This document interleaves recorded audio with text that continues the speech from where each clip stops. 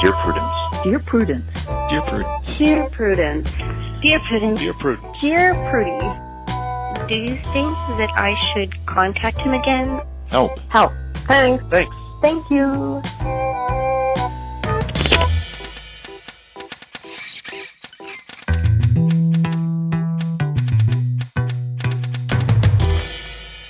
Hello and welcome to another mini episode of Dear Prudence. I'm your host, Danny M. Lavery, and this show is for you, our Plus subscribers.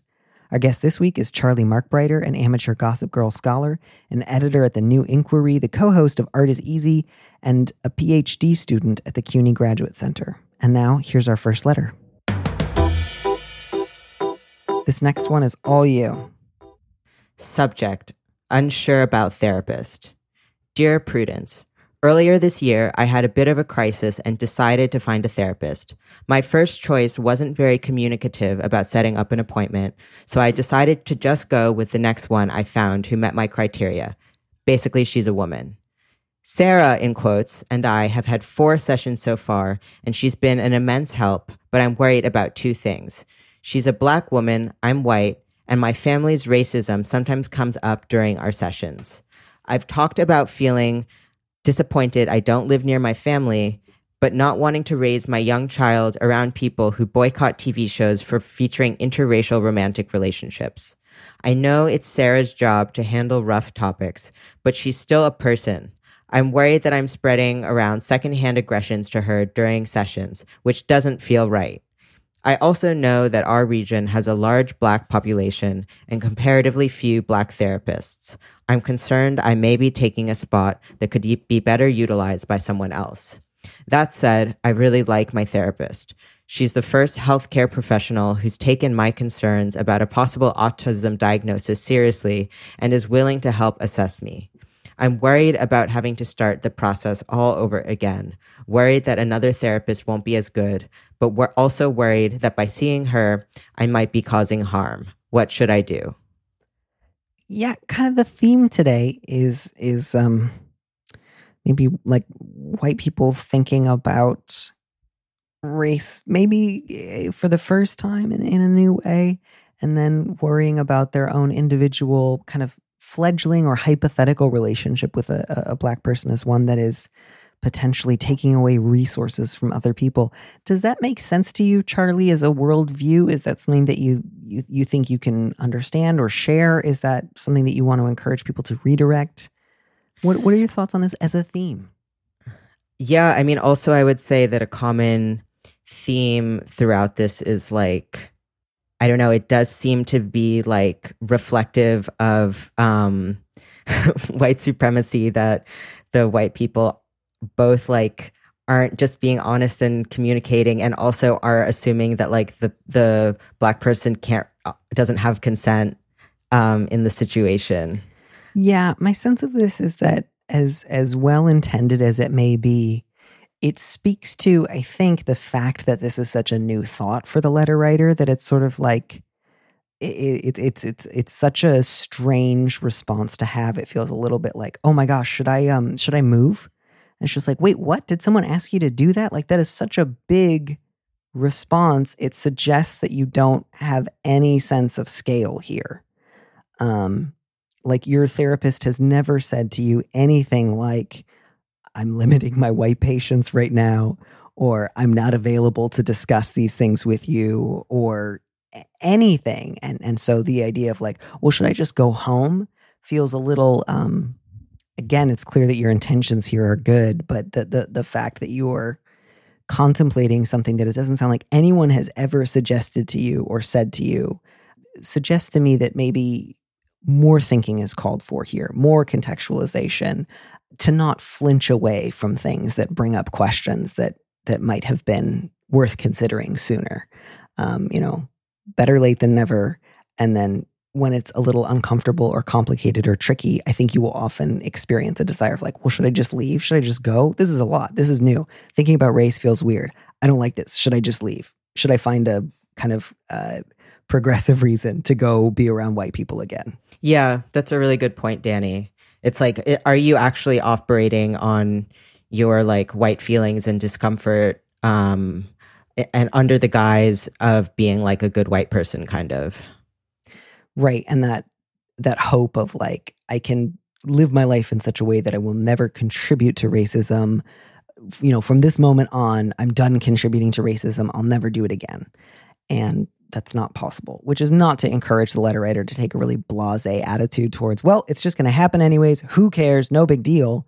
But acting as if you've suddenly realized that you are a bull in a china shop and that you're about to knock over a ton of priceless porcelain vases is it's an overreaction that does not actually help other people. So all of which is to say, you know, when it comes to dealing with your own discomfort or fear about your therapist's reaction to your stories about your racist family, you have a couple of options here. One of them, I think, is to accept, yes, it is likely that her sessions with you, where her white client shares occasional stories of racism with her own family and where your therapist receives money for work being done, that's not where she goes to get restored.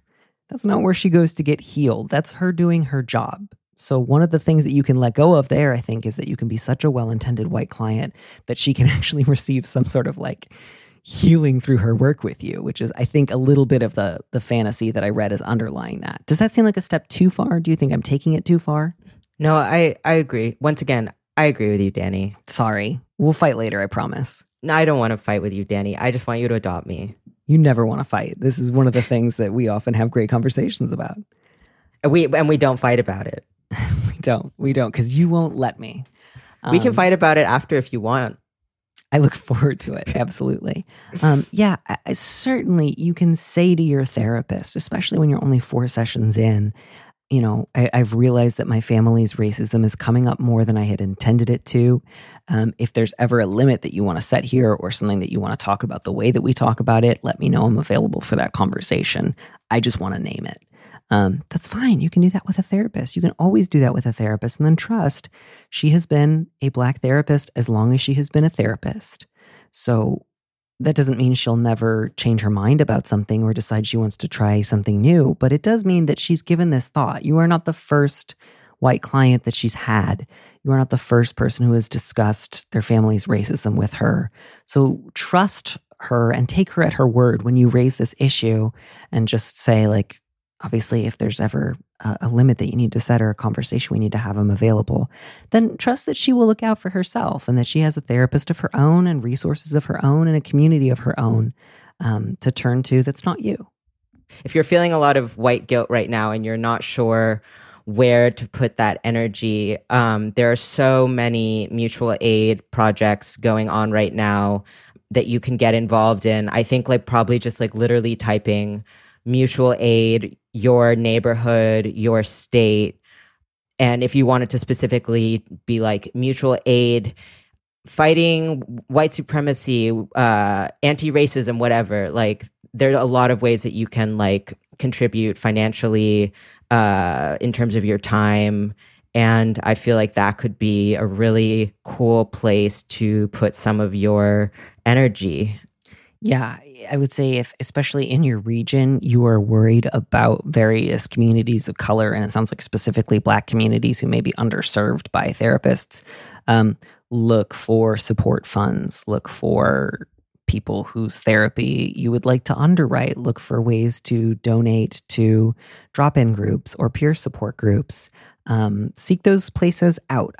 I'm fairly certain that some such organization that addresses like mental health or general well-being in your area exists. And if you would like to find a way to help them out, do it. But I don't think any of them are putting out a call that says, white people in therapy, please, if your therapist is a person of color, stop seeing them right away. So that we can free up more spots. That's not something that's being asked of you. So I think when you kind of, for the first time or in a new way, start to engage with certain types of anti-racism work or even simply coming into closer contact, more intimate contact with a Black person than you have previously, and your first thought is like, maybe there's a progressive reason I just shouldn't be here, and you've never heard a person of color make that suggestion before, one thing that might be, not that it has to be, but that it might be, is you saying, I feel really uncomfortable. I don't like feeling uncomfortable. I'm used to a certain level of white comfort that I really miss and enjoy, and I'd like to go back to it. But I'm embarrassed to admit that because that's more racism, and I don't want to be racist. And that's how you can end up, I think, in a situation like this one where you've seen a therapist 4 times, you like her, things are going well, and you've really thought about for the first time, oh, wow, my family's racism actually sounds really bad, when it's not in an all-white context, and we sort of all nod our heads at each other and say, like, well, what are you going to do? All our grandparents are like that. Like, I think what you're experiencing is the discomfort that comes from realizing, like, oh, not everyone's family is like this. Or not everyone whose family is like this just kind of quietly moves away and doesn't say too much about it. And I get the discomfort, but I don't think it's a sign that you're doing something horribly wrong by seeing and paying your Black therapist. Agree. That's it. That's all I got. So last one for the day is I'm curious to hear what you have to say, because I have a particular take on it, but I've been very chatty today. So I'm going to just read this letter and then let you take it away. I've really been wanting to read one of these in an Australian accent. But is that okay? Oh, yeah, absolutely. I'm no longer reading this one. You're reading this one. Please read it in an Australian accent. Oh, okay. Thank you so much. This is a dream come true for me. Charlie, thank you. Subject, stylist going off the rails. This is fully indebted to Macy Rodman's Australian accent in InfoWars, deep cut. Great. Dear Prudence, I've been seeing the same stylist for almost 7 years, roughly every 3 weeks. She's always been a bit holistic and quirky, but the pandemic seems to have turned her onto a lot more conspiracy theories. 5G, sex trafficking conspiracies, flat earth videos, you name it, all of which she brings up when I see her. It's really upsetting and makes me uncomfortable. I tried to change the subject, but it's only getting worse. I'm dreading my appointments, but I don't want to walk away from someone in crisis. What is my moral obligation to try to help her? Should I probe about the source of these newfound interests, recommend therapy, or just pay her for my upcoming appointments and never see her again? I know this may sound like an elevated level of concern about a relationship with a hairstylist, but I've seen her about twice a month for 7 years. This change is quite distressing, and I don't want this stuff to ruin her life. That's it. Thank you. Yes, that is it. Thank you so much. Thank you. I don't really know where that came from, but I loved it, and it just thrilled me. So without going back to that Australian accent, because I think I agree that it does need to stay with the letter. No, it's okay. It's done. I'm okay. Yeah. How seriously do you think this letter writer should take it? How big a deal? What do you think? I think I was so invested in the accent that I didn't absorb as much of the content. So I'm going to let you start this one off, and then I'm going to ping off of your beautiful answer. Yeah. Certainly one downside of reading the letters in a funny voice is that, as you say. But I'm still glad that you got what you needed out of that. I'm a little bit like, it's sort of a grand tradition for hairstylists and tattoo artists to have really out there opinions and wacky theories. And certainly there is a limit to how much fun a person might want to have with that. And certainly if there was a person in my life who I had lost to 5G sex trafficking conspiracies, there'd absolutely be ways in which I would feel very sad about it. And I just also would say, like, yeah, you've seen this person a lot, but you've also, it doesn't sound like developed much of a deep and intimate relationship so much as like once a month for 7 years, they cut your hair and then she tells you like wacky conspiracy theories she believes in, and they used to be a little milder and now they're a little more intense. You're like, hey, could I get frosted tips? And she's like, oh my God, yeah, no problem. Also, did you know the earth is flat? I just love that. Yeah.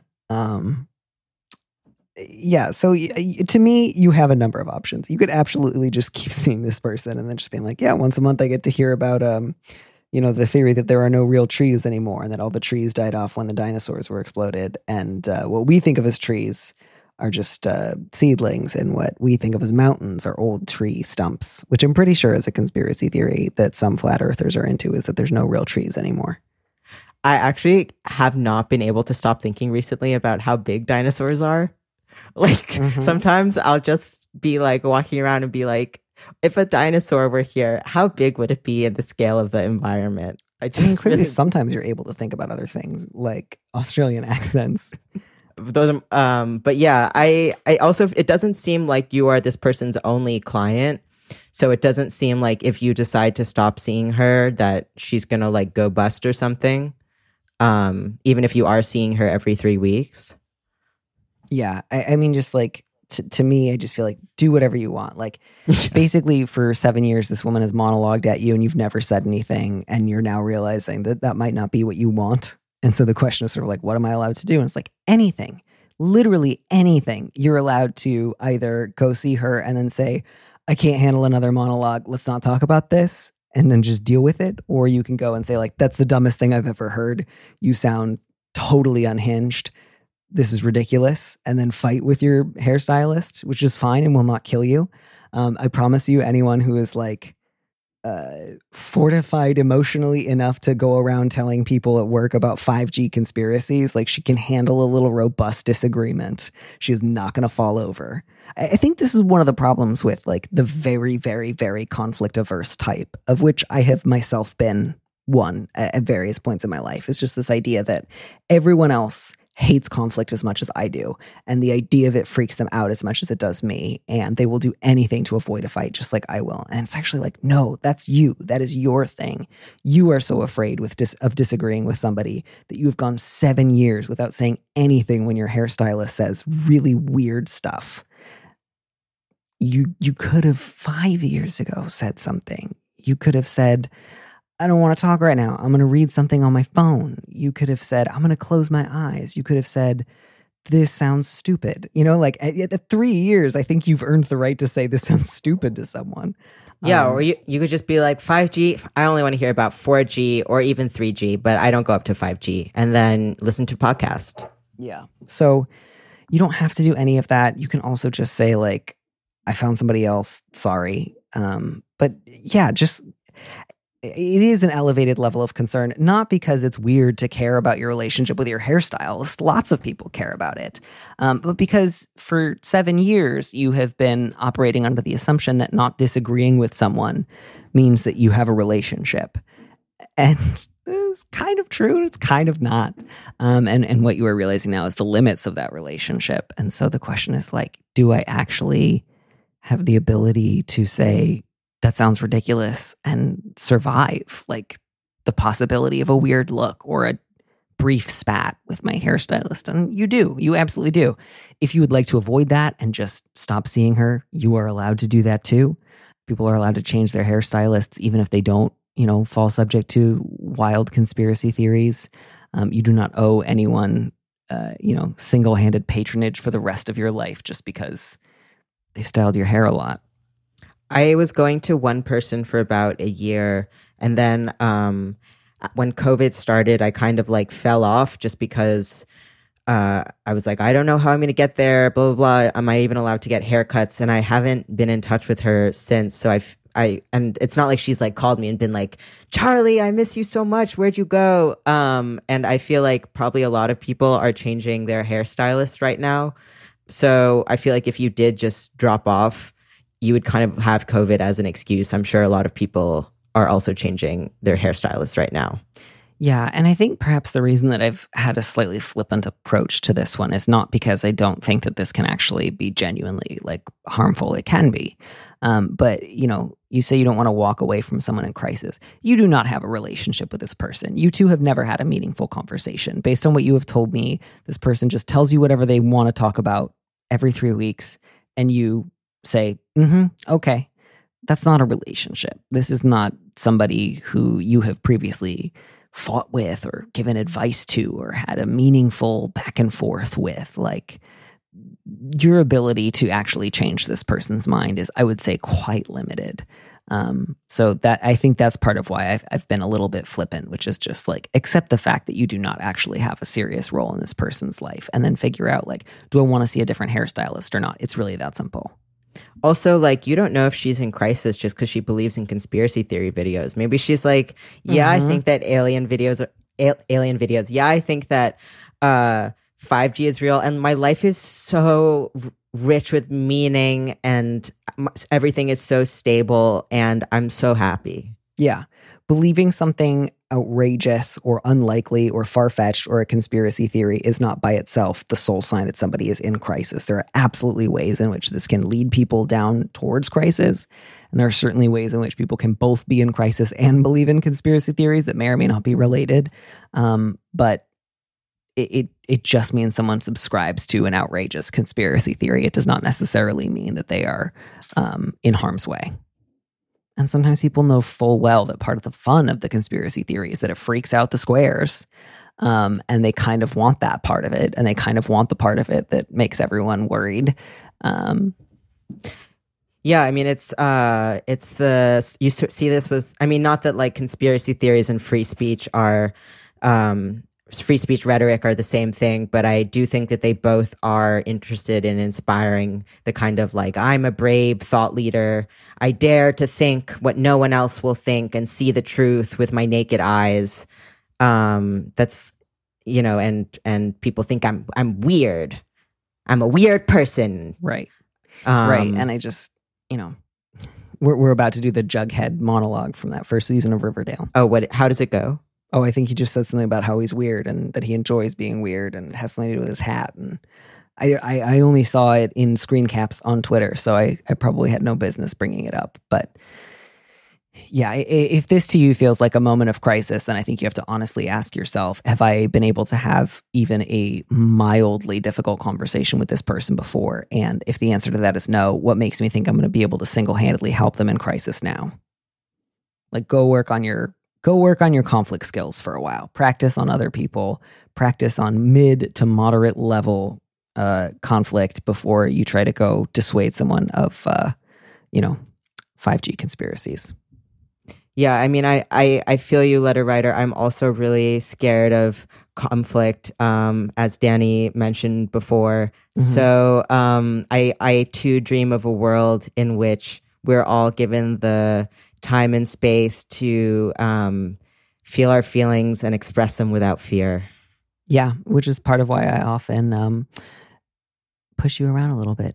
Only in the most loving and safe and controlled circumstances, obviously, Charlie. Yeah, Danny takes a ping pong paddle and a ping pong ball and he hits me with ping pong balls. I'm going to cut you off right there. That's our mini episode of Dear Prudence for this week. Our producer is Phil Serkis. Our theme music was composed by Robin Hilton. As always, if you want me to answer your question, call me and leave a message at 401-371-DEAR. That's 3327, and you might hear your answer on an episode of the show. You don't have to use your real name or location. And at your request, we can even alter the sound of your voice. Keep it short, 30 seconds, a minute tops. Thanks for listening.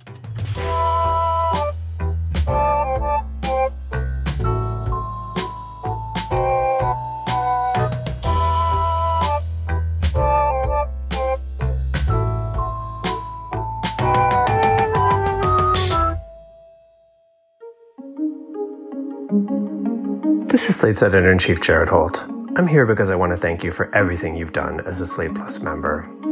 Like many media organizations, we've had to traverse some rough patches these past few months. But unlike everyone else, we have you. It's your membership that has made our journalism possible, and it's your curiosity and passions that continue to guide our work. Every day, Slate sets out to bring you news analysis that is smart, illuminating, and trustworthy. And that's as true in our audio coverage as it is on our website. Whether it's What Next, Mary Harris sitting down with Dr. Anthony Fauci to discuss the nation's coronavirus response, or Virginia Heffernan hosting Mary Trump for a tell-all on Trumpcast, or Jamel Bowie joining the Political Gabfest to talk about this year's protests against police violence. Our podcasters want to help you make sense of the biggest news in real time. We also aim to bring you important investigative features that you're not going to read or hear anywhere else, like Season 4 of Slow Burn, which looked at David Duke's rise to power and at what it took to stop him, and which Vulture called a scorching listen. Or The Class of RBG, an audio print production helmed by Amicus host Dahlia Lithwick, who, with staff writer Molly Olmstead, tracked down the 9 other women in Justice Ruth Bader Ginsburg's law school class and told the story of their lives and of an entire generation of American women. As we continue to cover the pandemic, the presidential election, and the most consequential movement for justice and equality in this country since the 1960s, we could not be more grateful to have you on our side. Thanks again for your support.